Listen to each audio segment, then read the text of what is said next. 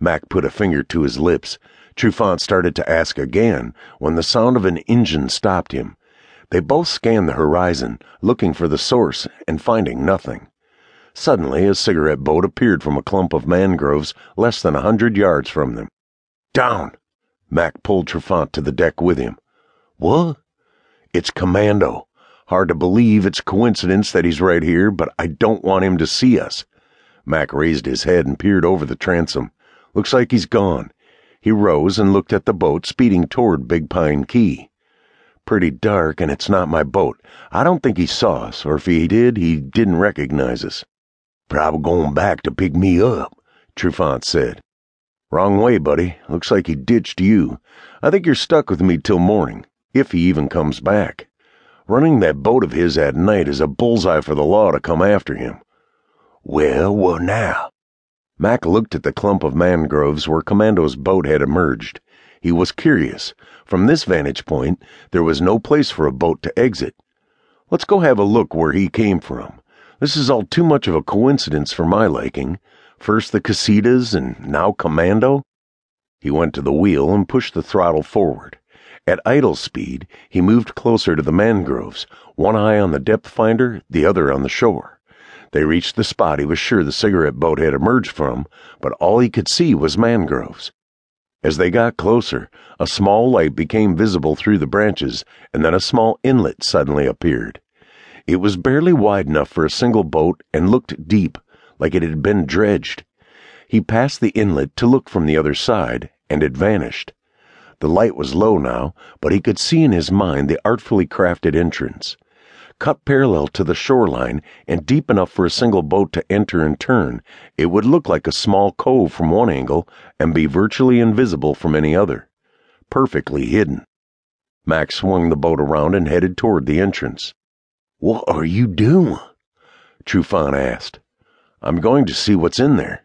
This is professionally done, especially for a Keys camouflage job."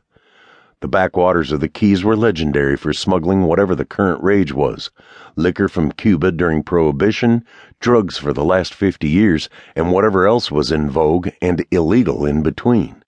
Smugglers and pirates had holed up in these mangrove-covered, mosquito-infested islands and unmarked flats for centuries. "It's got to have something to do with the Casitas," he told Trufant, "and the only way I'm going to clear my name and get my boat back is to figure this out myself."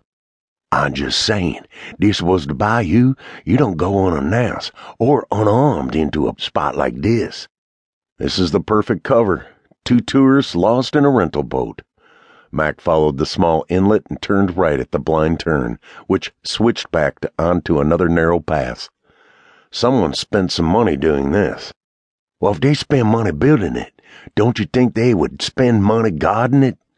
Trufant whined. Mac steered through the second turn and found himself in a small lagoon. A dock jutted out into the water, where another cigarette boat and a smaller center console were tied up. In the background, he could make out a dimly lit house.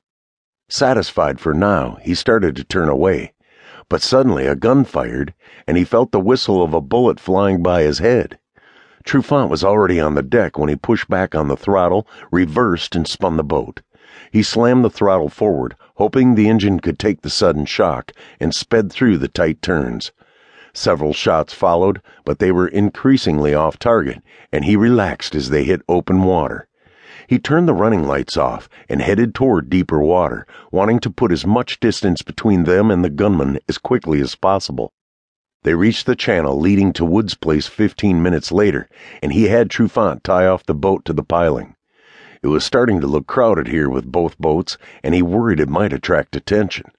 The motorless skiff was tied to the pile as well, and he thought about putting it up on the trailer to hide it, but decided it wasn't worth the effort. If someone had followed them, he would have to hide both boats, but he had seen no pursuit. Tired and hungry now, he looked at the buckets on the deck. "Let's go cook some of these up. Be nice to have a cold beer, too." He hopped over the gunwale and dropped into the water, his cut hands stinging when he grabbed the buckets of lobster from Trufant. "Maybe this'll work," Trufant said as he slid into the water holding a half bottle of rum above his head. "You only found the empties. Me, I can sniff this out from a mile away."